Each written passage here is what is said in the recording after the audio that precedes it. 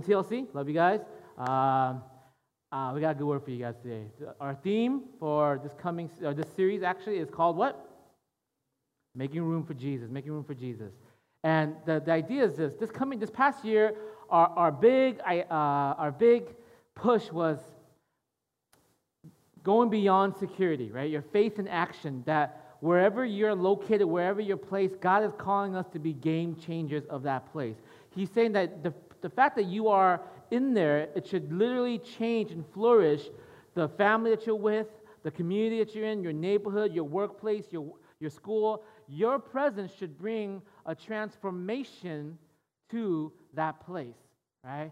And that's the hope. The hope is that as Christians, as believers, as followers of Christ, that we are making impact wherever we are going. But I understand the reality of life often, right? Is that we are distracted with things that we got to do. We're distracted with responsibilities and jobs and work, family and school. So in the midst of our distraction, we oftentimes do not make room for Jesus. And this is not a series telling you to make room for Jesus as an accessory, but that making room for Jesus in your whole day-to-day life.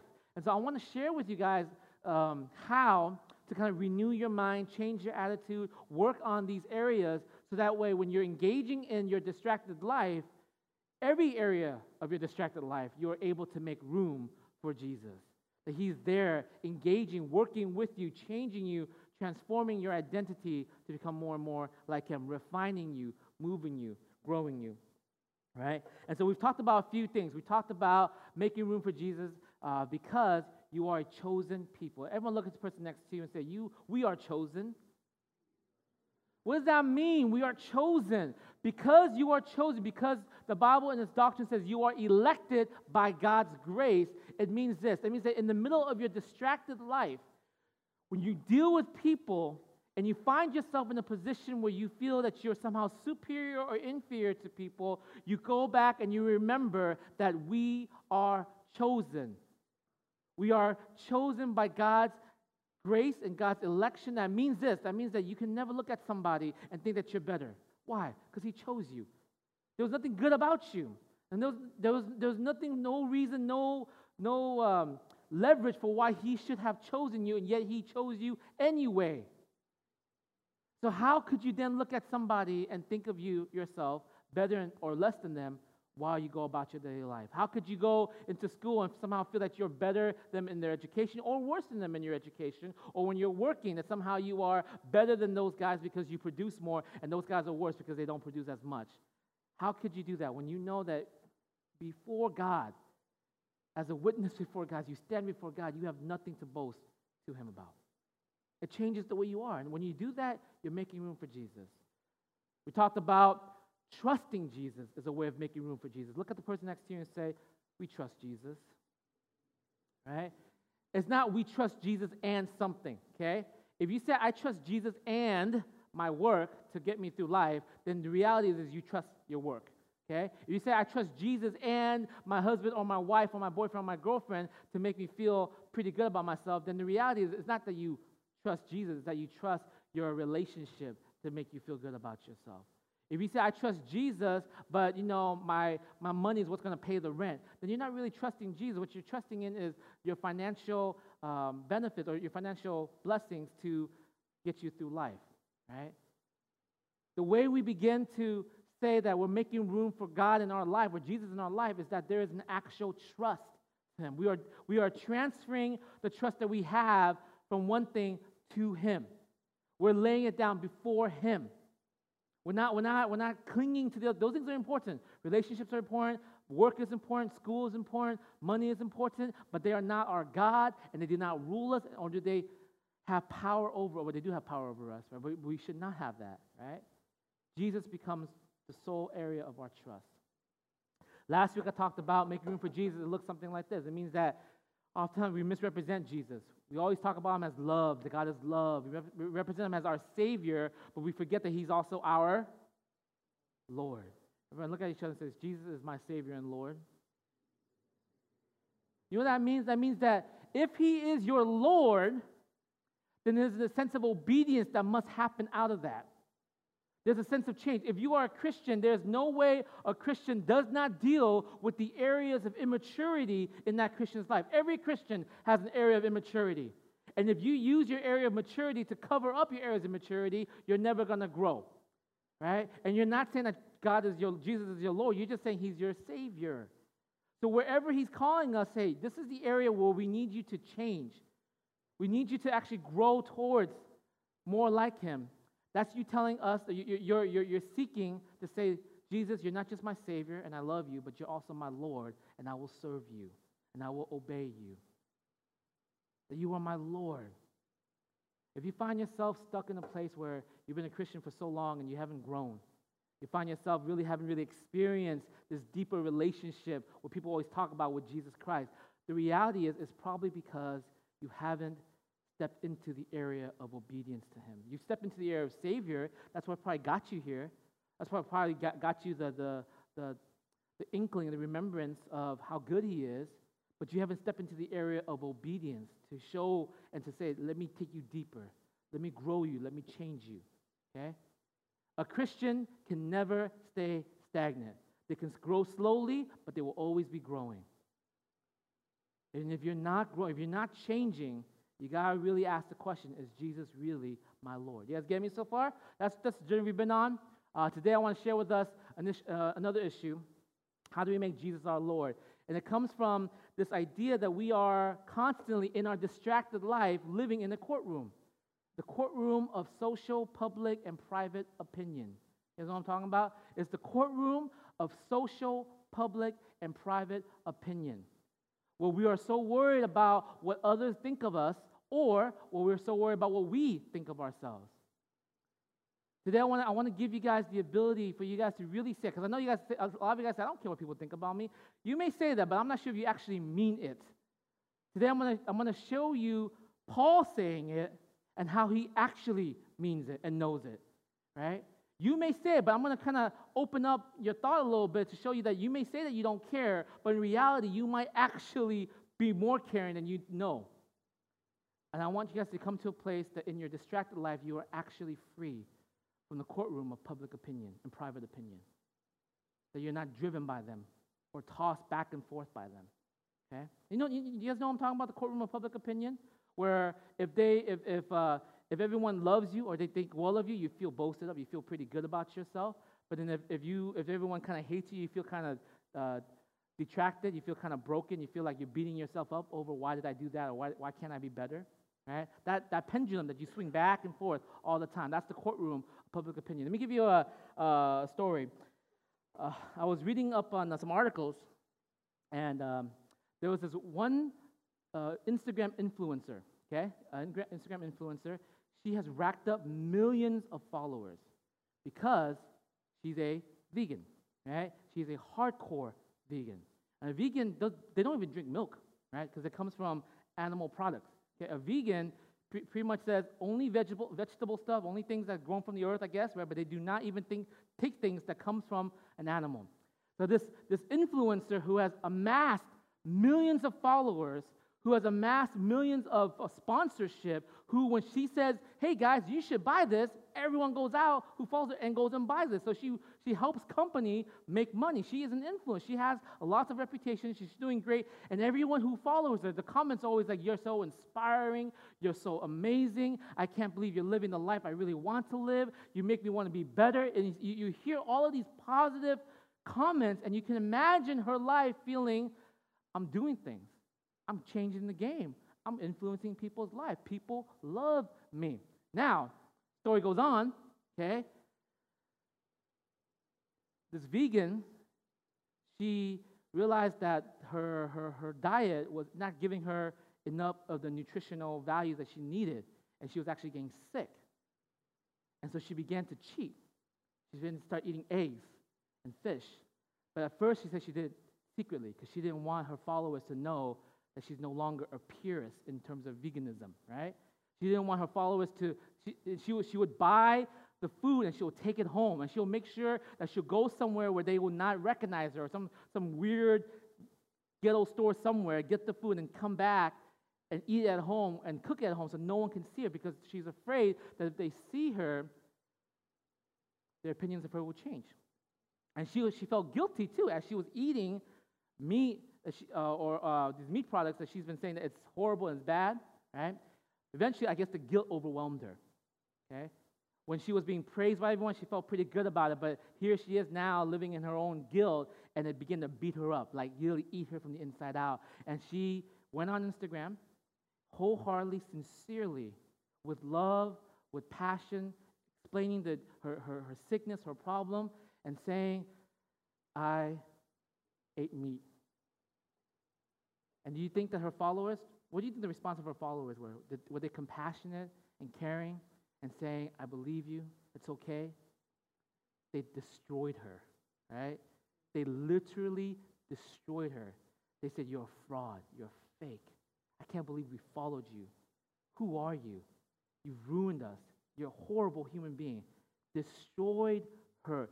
They went from inspired to destruction. And she went from being puffed up to being broken down. And she was on this pendulum.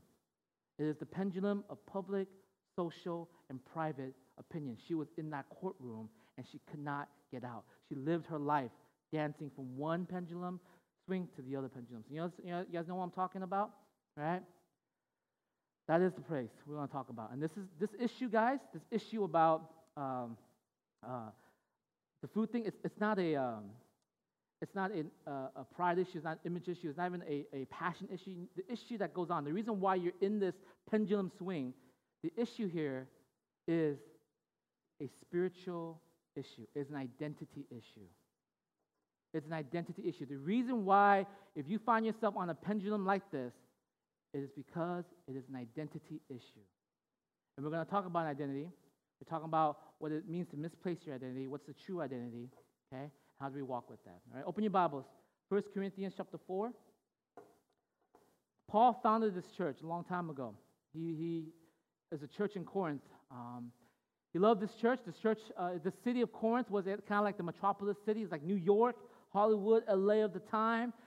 Cultural diverse, religiously diverse. People were all over the place. There were higher class people, lower class people. Everyone was here. Everyone wanted to come in, make money because there was a huge booming economy there. It was a very, very big city. And Paul somehow went to the city and he founded a church. And over a few years after he founded it, this church basically just went crazy. And they turned on him. They actually ended up hating him. Okay? This church began to start, instead of being free in the gospel, what happened was they started living in this kind of pendulum swing themselves. Some of them were boasting about how gifted they were. Some of them could speak in tongues and all these like spiritual gifts. Some of them felt pretty dumb because they couldn't do it, right? Some of them were kind of critical, like maybe I'm not as spiritual as the other people. And they had this problem going back and forth, back and forth. They weren't loving each other. Some of them were saying, well, I follow a true teacher. His name is Apollos. His name is Cephas. The other one said, well, I follow this dude named Paul. So they were boasting on one, whoever they were affiliated with versus another person who may not be that high in the list. They were constantly in this pendulum swing. And Paul is saying this swing is because your identity is off. You're allowing the court of public opinion, social opinion, even the church opinion to dictate how you respond and live. And Paul begins to write and says, I am judged by no man. I do not even judge myself. I am a servant of Christ. I am given God's work, and my job is to do that. He is going to declare to them, I don't care what people think. And I know we love to say that. Say, I don't care either, PT. This message is not for me. I don't think so. I think somewhere in your heart you do care. And let me share with you how I know that, okay, as we break this down. Open your Bibles, 1 Corinthians chapter 4. We're going to read just 5 verses. Let me get us there. 1 Corinthians chapter 4, verses 1 through 5. You guys don't have the Bible because follow along up there. It goes like this. So then, men ought to regard us as servant of Christ. So you should look at me as servant of Christ and as those entrusted with the secret things of God. That's who I am. Now it is required that those who have been given a trust must prove faithful. Verse 3, I care very little if I am judged by you or by any human court. Indeed, I do not even judge myself. My conscience is clear, but that does not make me innocent. It is the Lord who judges me. Therefore, judge nothing before the appointed time. Wait till the Lord comes. He will bring to light what is hidden in darkness and will expose the motives of men's heart. And at that time, each will receive his praise from God. Let's pray.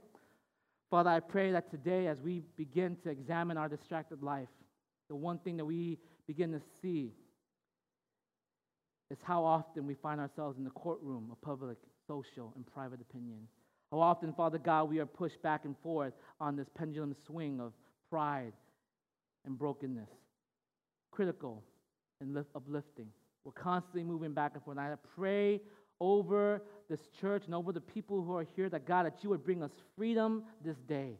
That, God, that you would show us how to remove ourselves from this courtroom and to be free. And I pray, oh God, that our identity will be restored in you and only in you, oh God. Guide us this day. Speak to us. Holy Spirit, convict us. Move us until, Father, there is action in our lives. We thank you. We praise you. We pray all of these things in your name. Amen. Okay? The church of Corinth, they were constantly boasting and they were constantly critical of one another. They were priding themselves on who they follow and judging others on who those guys follow. Okay? And Paul steps in and he says, let me give you an illustration. He says in verse 3, I care very little if I am judged by you or by any human court. And what Paul is saying here is this: I don't care about public opinion, but he uses the illustration of a courtroom. He uses the illustration of a courtroom to help us understand this because he knows the human spirit and he knows the human mind. He knows this. He knows that when you go to sleep at night, oftentimes you play this game with yourself. You don't play maybe out loud, right? If you do, you maybe have a bigger problem than you know, right? But you play in this kind of like a mental mindset in the background where you're constantly asking yourself the question, have I made it today? Did I make it? Did I do what was right? Did I actually accomplish what I was supposed to do? Before the people I'm around, do I feel like I'm actually successful? Do I feel like I've made it in terms of relationship? Do I feel like I've got there? And if you did good that day, if things went well, you're like, yeah, things are good today. You know, I got the A. You know, I have a great relationship. Things are looking, they're pretty good. I think I'm all right, right?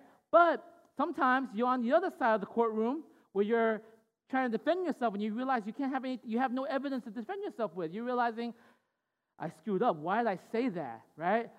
What is my boss's opinion of me now? How could I do that in the first place? Now I'm so screwed. And we're constantly either making a case for our approval or we're trying to make a defense for why we messed up. And we're constantly swimming back and forth, back and forth. You're always on trial with yourself, right? I know you feel this. I know you think this. I know you don't maybe sit out there by yourself and say, am I on trial, God, right? But you're constantly thinking about it. You're constantly either trying to improve yourself or feeling bad that you didn't make it enough, right? You're always on trial. You're always in the courtroom. Let me give you an example, okay?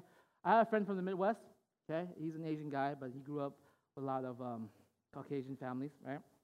And so my best friend, he's a weeb. He likes anime, right? And so this guy comes over and he said, like, hey man, I love anime too, right? And my friend's like, oh, cool, you know? And so he starts playing, you know, I think we were watching like Demon Slayer, we're watching the new one, I don't know, right? We were watching, and then the guy from the Midwest says, does this have dub, right? And my best friend looked over him, he's like, dubbed? Like, you say you like, you don't like anime, you're not a purist. You're not a purist, man. You don't know what dubbed. Like, I was sitting there, I was like, man, I've always watched dub my whole life because I hung out with my buddy my whole life, so that's all I knew. So I was like, you know, and he's like, yeah, you know, when they dub, they don't have the words, but they use English. And dude, my buddy looked at him, he's like, dude, like there's like this judgment in his eyes. Dubbed? No, man, this subbed. This is how they do it, okay? And the guy, I felt kind of bad because he felt kind of dumb. He's like, oh, okay, right? But you know what's funny, right? He felt so bad about it, right, that he started watching anime with subbed, right? He started watching. You know why he did that? He's in a courtroom, right? Of public opinion, right? If you say you're an anime fan and you watch dubbed anime, you're not really an anime fan, right? Oh, some of you guys in the background, you're like, yeah, tell that fool, watch subs, right? You're in the courtroom of public opinion. You're so caught up in what people think about you that you change so they will think better of you, right? It's the pendulum swing. I'll give you an example, right?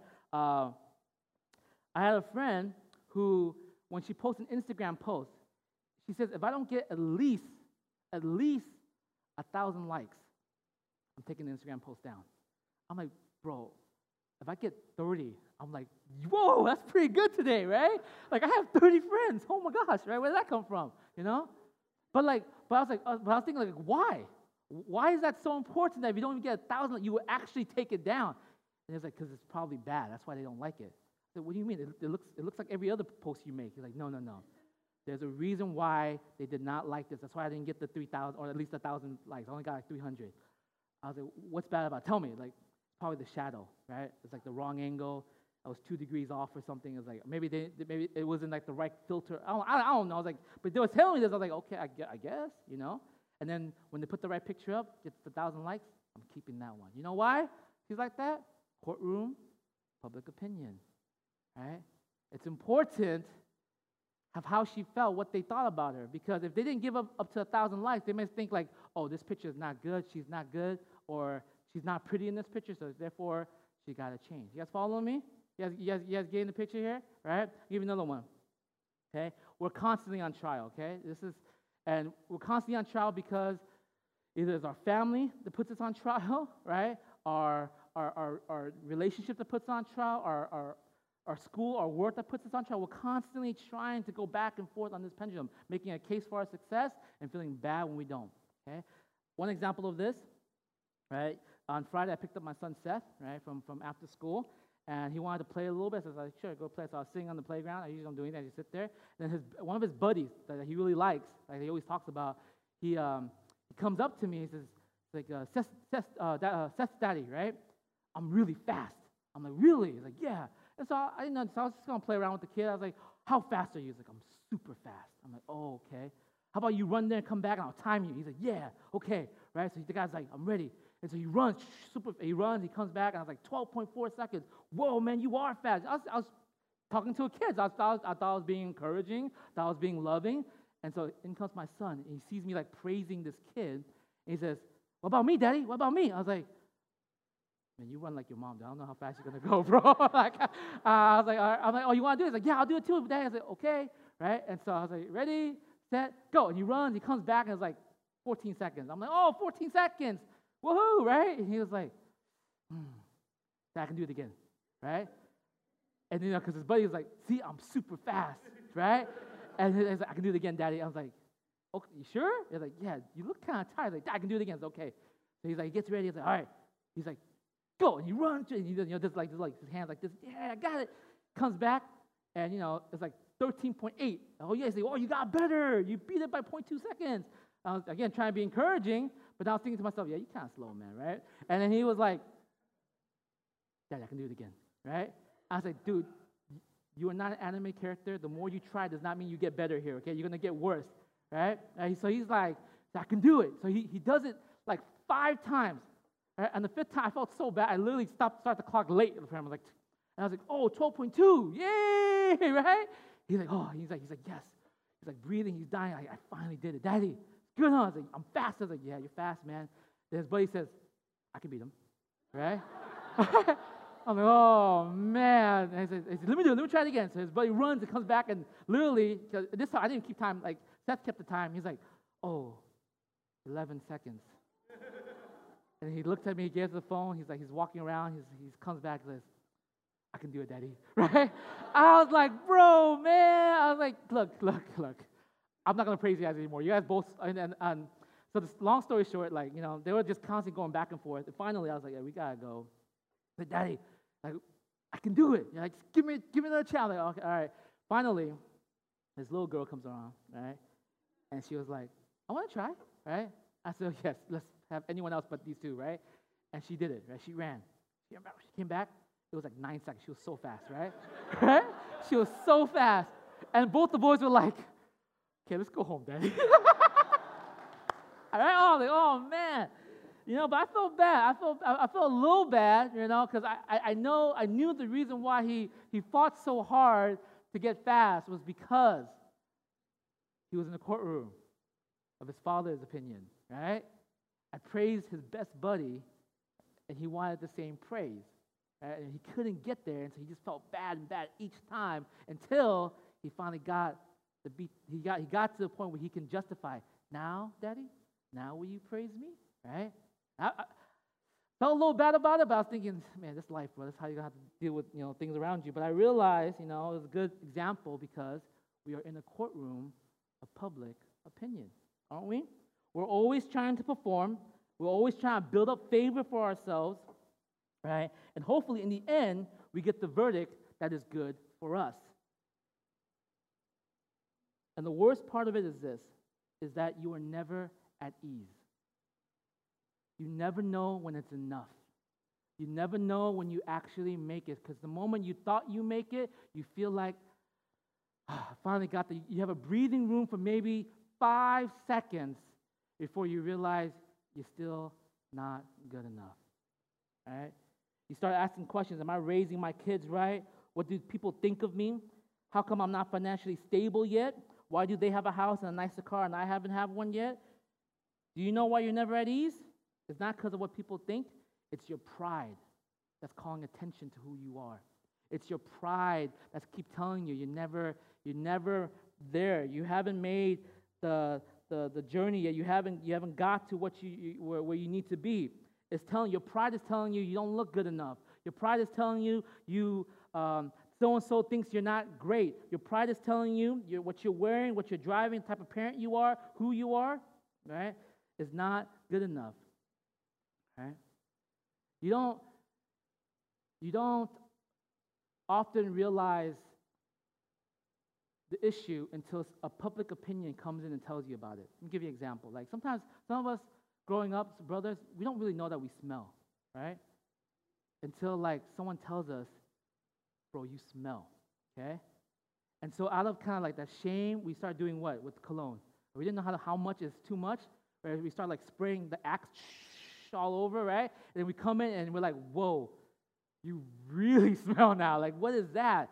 Because you're caught up in that public opinion. What never crossed your mind growing up, your mama never made fun of you for smelling, or your family never made fun of you for smelling, but you're outside in the courtroom of public opinion, you're with someone, you see a girl that you like, or you're with a group of people that you like, and they look at you and they say, you smell. And all of a sudden, you find yourself caught up in that courtroom, and you're swinging back and forth. You never know what it is until it's an issue, right? Most of you guys don't ever know you have a financial problem until someone comes up to you and says, that's all you make? Right? Oh, you can't afford that? Okay. Oh, wait. You can't buy that burger? Oh, okay, I'm sorry, right? You never knew that you were poor until someone told you you're poor. Right? And now all of a sudden you're in that courtroom of public opinion. What do they think of me? Right? How many of you guys had a friend growing up in high school, he wore the same shirt every single day, right? And you're thinking, yeah, me too, And you're constantly thinking like, do they have like 10 pairs of that same shirt? Like, did his mom just buy the exact same shirt 10 times, right? And you're there placing him in this courtroom of public opinion. What do you think he's thinking? I know I'm in this courtroom of public opinion, but I can't get out of it. So he's not boasting himself up. He's actually beating himself down over and over, right? Over and over. We're constantly trying to rub shoulders with people to make us feel better. I remember in high school, right? You guys ever try to affiliate yourself with somebody so that way you feel like you're a higher class than you really are, or you're higher standard than you really are? I remember in high school, I grew up, I had cousin Jeff, right? Cousin Jeff was the black sheep of the family. Like he is the guy that's like, everyone just wants to avoid because he's scary, okay? He's a scary dude, and things never go according to the law when he's around or something, But I remember cousin Jeff had a good rep wherever he went with people. And he went to the same school that I eventually went to, okay? So I remember as a freshman kid in high school, I walked into the senior circle, okay? He just graduated. I walked into the senior circle, and they were like, are you lost? I was like, no. Like, are you a senior? Are you new here? I was like, I'm a freshman. Are you lost, right? They give me that all attitude. It's like, no, I'm not lost, right? Like, who do you think you are? I'm cousin Jeff. I'm a cousin, Jeff's my cousin, right? He's like, who? Jeff Quatch, my cousin. And they're like, oh, yeah, he's cool. Bring him in, right? And I was like, yeah, that's right. Right, that's right. You know, and all my freshman friends were like, what? I want to be in that circle. And I'm like, sorry, guys. Jeff's cousin, right? Until they all the seniors graduated and no one knows my cousin anymore. And then I tried to get back out, and they were like, where's your cousin now, huh? Right? And then I was like, pushed back down to nobody, okay? We're always trying to do that because we're always in the courtroom of public opinion. We're swinging one side to the next. Always, don't you? Don't you feel that way? How about this? Some of you, someone comes up to you, okay, and tells you something like this: hey, you know, I don't really like myself. I don't really feel comfortable who I am. I don't really like myself. What is usually the go-to answer to someone who says that? You know, I don't really like the way I look. You know, I don't feel comfortable in my own skin. I'm just not like that. What is the go-to positive attitude answer that you usually give to someone like that? You say something like this, right? Probably this is you too, so think about this. You say, it's not about what people think about you.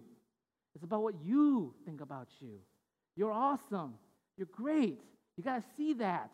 Know that, right? It's about what you think about you. You know what you just did there? You thought you helped them. You didn't help them. You know what you did? You just moved their courtroom for them, right? They were in a courtroom where they were around people who kept thinking that this person was not good enough, and she felt not good enough. And now she put it into a courtroom where it's like, hey, I want to hang with you. You know, you make me feel pretty good, you know, until you don't, right? You make me feel pretty good. I feel pretty lifted up by you. You just changed the courtroom. You didn't help them. You know that? You know why? Because you try to fix the symptom. The issue is what? Identity. The problem with all of this issue, the problem of going back and forth, it is not an issue. Those are symptoms that comes out of it. The real issue of why you go back and forth is that you do not know your identity, or you've misplaced your identity in something else that constantly shifts all the time. You misplace your identity in the value of how successful things are. That I am only somebody if I am successful. And when you get to that place where you think you're successful, you realize that that ladder keeps going up because you're rubbing shoulders with different people and you're saying, I'm not as successful as I thought. When you make your first, when you were a broke high school kid, right, you thought to yourself, man, if I only can get a job, right, that pays $15 an hour, I'm going to live large, right? Now that you're in college, you're a young adult, you're $15 an hour, that can't even pay for my gas, right? I need to make, but when you were in high school, what? That was success, wasn't it? And when you got there, it wasn't. You know why? Misplaced identity. When you think to yourself that if I would get this person to love me or be with me, then everything would work itself out. You place your value into your identity in a personal relationship, and when that does not work out, what happens? You come out and you realize this person is not as perfect as I thought they were. And you start looking, maybe there's something better for me. When you put your identity in your children or your family, and then they end up growing up and leaving you, right? What happens? You misplace your identity in something else. Why are we so critical, or why are we so boastful?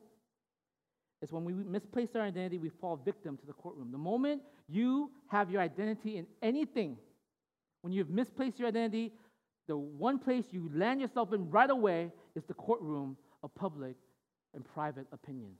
You guys get that? When you do not know your identity, when you are misplacing your identity, you are constantly throwing yourself into this courtroom over and over and over again. That's why Paul kept saying, I am not judged by any human court, because he knows humanity constantly lives in this courtroom.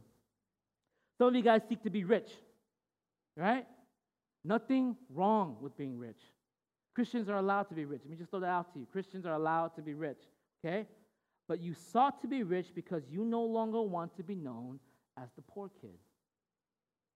You sought to be rich because your whole life, your identity was in how much money. So you sought it to change your identity, but you're putting yourself in what? Into a courtroom.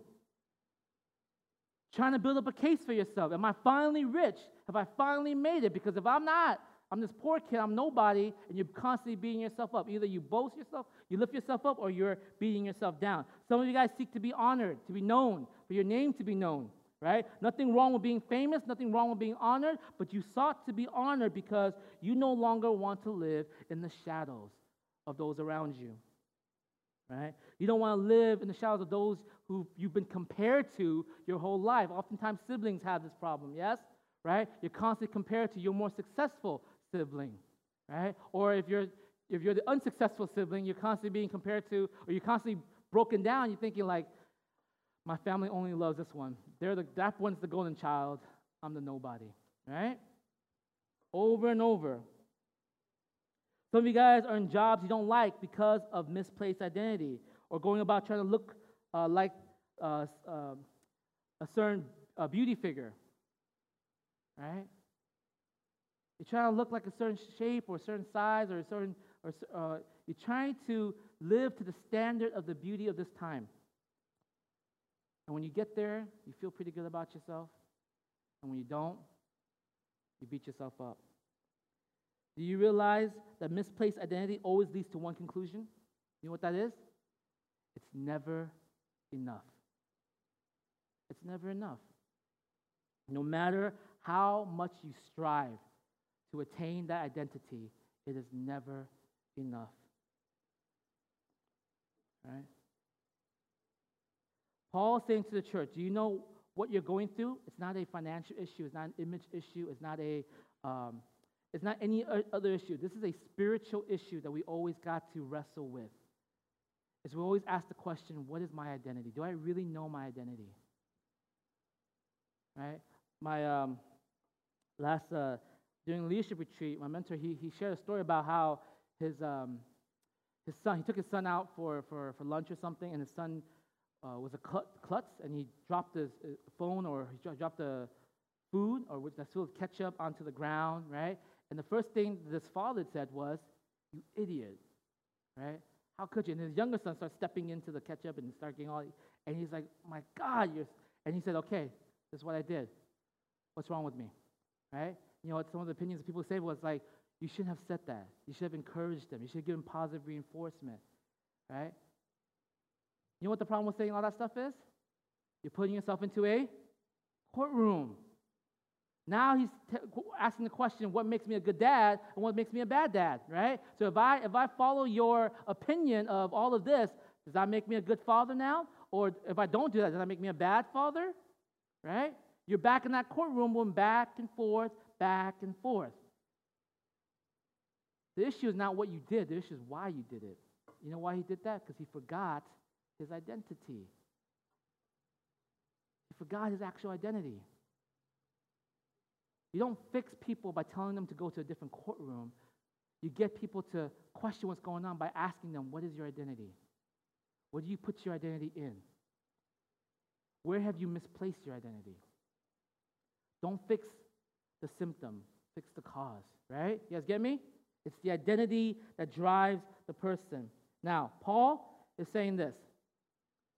Paul is saying, I am judged by no man. I don't even judge myself. I'm not judged by a human courtroom. I don't care what people think because my identity is not placed in those areas, okay? What does he say? Look at verse 3 and 4, verses 1 and 2. This is what Paul says. Where is my identity? Where is my identity?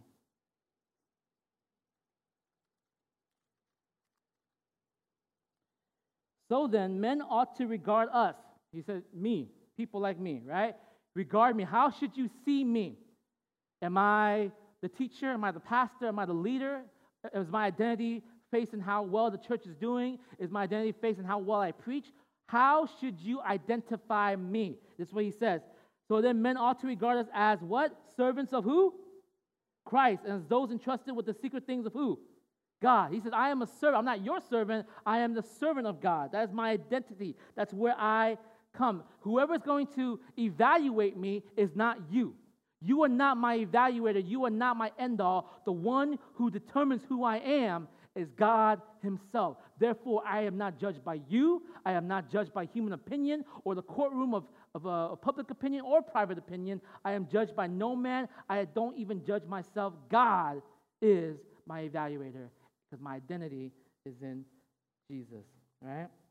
Verse 3 and 4 says this, I care very little if I am judged by you or by any human court. Indeed, I do not even judge myself. My conscience is clear, but that does not make me innocent. It is the Lord who judges me. And so now some of you guys who may be paying attention, you're thinking, whoa, PT, you just moved the courtroom too, right? You moved the courtroom from everything else into the courtroom of God, right? Isn't that true, right? You moved the courtroom from everything else out there, and you just moved that courtroom into the courtroom or the throne room of God. So now I'm in the court still. I'm in the court of church. If you think that the court of church is like that, you're wrong. And sometimes we do think like that. We think the courtroom of church opinion, how I dress, what I say, what I do, how many tattoos I have or how many tattoos I can hide, right? How people value me or see me, how I react to elders or don't react to others, how often I read my Bible or don't read my Bible, how often I pray or don't pray. That is my judgment now. I'm in the new courtroom. I'm in the same pendulum, aren't I? Right? And the answer is, if you are, then you're in the wrong courtroom. Because God doesn't take us into a courtroom. He takes us into a throne room if you're a Christian. And as a Christian, what does he lay down on us? Look at verse 5. What does he give to us in the courtroom? In the courtroom, in the throne room, in the throne room of God. Therefore, judge nothing before the appointed time. Wait till the Lord comes. He will bring to light what is hidden in darkness and will expose the motives of men's heart. At that time, each will receive his what? Say it. His praise. Can you put that verse up? Verse 5? I need them to see it. Those who don't have their Bibles. Right, there you go. At that time, each will receive his praise from God. Not his judgment from God, not his finger of God pointing and saying, why didn't you do this? Each will receive his or her own praise from God. See, if you find yourself in the courtroom of church and you find yourself thinking that I don't measure up to the other church people or what church is thinking that I should do, right? You find yourself in another courtroom of your making. Because the throne of God is a room that says, well done, my good and faithful servant. Because it's not about you, right? The throne room of God does not mean that he does not see you. What he sees is his son, Jesus Christ, in you. And when you step into the throne room, he does not see the things that you say that you do or do not do. What he sees is what his son has done for you. You guys understand that? How do you get out of a courtroom? The only way you can get out of a courtroom is that sentence must be done, right? Sentencing must be done before you can walk out of that courtroom. And the only way you can walk out of the courtroom of public and personal and private opinion is that someone comes in and says, I will die to let them know who they are. I will die to show them their worth and their real, true value. John chapter 1 says, for those who call on the name of the Lord, he has given the right to be called children of God, children born not of human flesh or human desire, but born of the Spirit. You are the children, you are the sons and daughters of the living God, that when you stand in the courtroom of God, you are no longer judged by the things you do or have not done. You are simply seen for what Christ has done for you. You are walking in by the affiliation of Jesus Christ himself. You know what that means? You know what that means? That means that you don't have to worry about public or private opinion if you already know the opinion of your Father. You don't have to worry about public and private opinion when you already know what God the Father thinks of you. It's when you do not remember what God the Father thinks of you, it's when you begin to misplace your identity again. Over and over, you will continue to misplace your identity. You know why? Because everything out there, every courtroom out there constantly changes. The throne room of God is the one place that will never change. Today's standard of beauty, right? Do you know back then, like when people think like, you gotta be like, today's standard of beauty is like you gotta be muscular, you gotta have the six-pack, you gotta have the muscles, right? Back then, that's slavery, right? Slaver, right? If you're a slave, oh man. You're a slave. Only slaves have muscles, right? People with power, people with authority, people who were in charge, they didn't have muscles. They didn't need to do anything. They told their slaves to do it. That's why the slaves needed the muscles. But beauty changed, right? Back then you can be fat and you're like, dude, that guy's amazing, right? Now you're fat, you're like, that guy's lazy, right? Beauty changes all the time. And you're putting yourself into a courtroom that constantly changes. Can you see why your identity is always so confused? Do you see why you're constantly going back and forth, never knowing who you really are? The throne room of God tells us one and one thing only, that Jesus Christ is the same today, yesterday, and forever. If he says you are saved and you are his and you are saved and you are his, and it means this. It means that you can come in second, third, or last and be okay. Because you're not qualified by the opinions of your boss, your colleagues, your family. You were qualified only because of what Christ says you are. I pray for the day that my son looks at me and he now says, now, Dad, now can I have your praise? That he will look at me and says, it's all right, Dad. I know who I am. Right? I'm good. That'll be a good day, right? But for now, I'm his life, right? So think about that. Think about that, okay? The amount of money you make right now is a blip. It's a blip of a man's existence. What you look like right now, it's a blip in your own existence. So why put yourself in a courtroom that constantly changes? Why put yourself in an identity that's constantly misplaced? In the midst of living your life, would you stand before the throne room of your God and know your true identity? You are a son and daughter of the living God. If he says you are this, then why are you trying to be something else? Why are you so worried about what people think of who you are? Do you guys know why I know when you say I don't care? You say, Peter, I don't care what people think of me. I'm self-sufficient. I'm self-reliant. I don't care. The only reason why you say you don't care is you're surrounded by people, technically, that you feel lower than you. You might not say it, but you feel it. You know how I know this? Think about this, okay? When the youth group, when the seniors are seniors in their youth group, they feel pretty top of the world. They're seniors. Everyone looks up to them. Everyone wants them to be there because they have a little bit more freedom. They walk into a room. Everyone's like, yeah, seniors here. It's going to be so fun. They make things fun. They bring more energy. The freshmen are like, we're nobodies. Yeah, they're here. They look up to them. And all the seniors are like, yeah, that's right. That's who I am, right? I'm somebody, right? And then senior says, I don't care what people think about me, right? It's okay. And then when the freshmen ask you, like, how are you like this? Like, because I don't care. But they care. You know why? Because the moment they walk into this young adult group, now they're what? They're nobodies, right? They're starting at the bottom of the food chain again. They're like, oh, shoot, like, I can't walk around thinking I don't care. Everyone's like, oh, everyone's looking at us now, right? It changes depending on where you're at. You guys follow me? So when the moment you keep saying, I don't care, I'm self-sufficient, I'm self-reliant, the only reason why you have the audacity to say that is because you're sitting into a room that you feel superior to everyone else. But when you are in a room where you feel inferior to everyone else, that word I don't care goes out the window because now you do care. Now you care how you look. Now you care how much you make. Now you care what kind of suit you have to buy, what kind of car you have to have, how big the house you have to create. You care so much until you get to the top of the game and you're like, yeah, I don't care anymore. I don't care until what? You find yourself in a new room where you're at the bottom of the food chain again. You guys get me? That's life. That is the symptom of the courtroom of life. But when Paul says, I don't care what you think, I don't care what the courtroom thinks, I don't even care what I think. You know why? Because he's in one place, and one place only, the throne room. And that place does not change, ever. And when the God of creation says that you are precious and worthy in my eyes, I can be second and still be worthy. Yeah? When the God of creation says that you are the apple of my eye, I don't have to look like the standard of beauty today because I know the glory of beauty that's in me. See, some of you guys, ladies, if you guys don't know the glory that's in you, like I said so many times, if you were able to see who you are, the glory that God has given to you for who you really are, if you're able to actually see your glory, you would be tempted to worship yourself because that glory is unimaginable. That's real glory.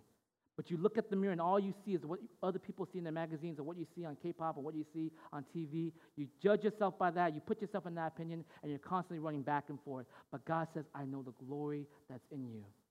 And it's not about how you look, because what I have, what is growing and what is deep in you is so awesome. Right? Godliness oftentimes beats vanity, guys. Not oftentimes, all the time beats vanity. Give me a godly woman over a hot woman any day, or hot to human standards, right? Godliness always wins. There's something glorious about that. And if you cannot see that for yourself, you're in the wrong courtroom.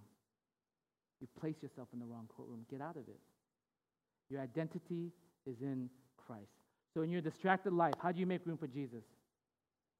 God is your evaluator, not the world, not the people around you. God is. The question is, what is my identity? When you begin to find yourself in the pendulum swing, have I made it? The question is, what is my identity? When you begin to ask yourself the question, do I make enough money to justify my life? Ask yourself the question, what is my identity? When you find yourself in a place where you're thinking, I'm not as smart as so-and-so, why? Go back to your identity. When you find yourself at a higher position, making all that money, becoming powerful or rich and famous, having all the honor in the world, ask yourself the question, what is my identity? Is this it? Okay? Go back to your identity. Stop fixing the issue by going from one courtroom to the next. Go to the very core of the issue, your identity.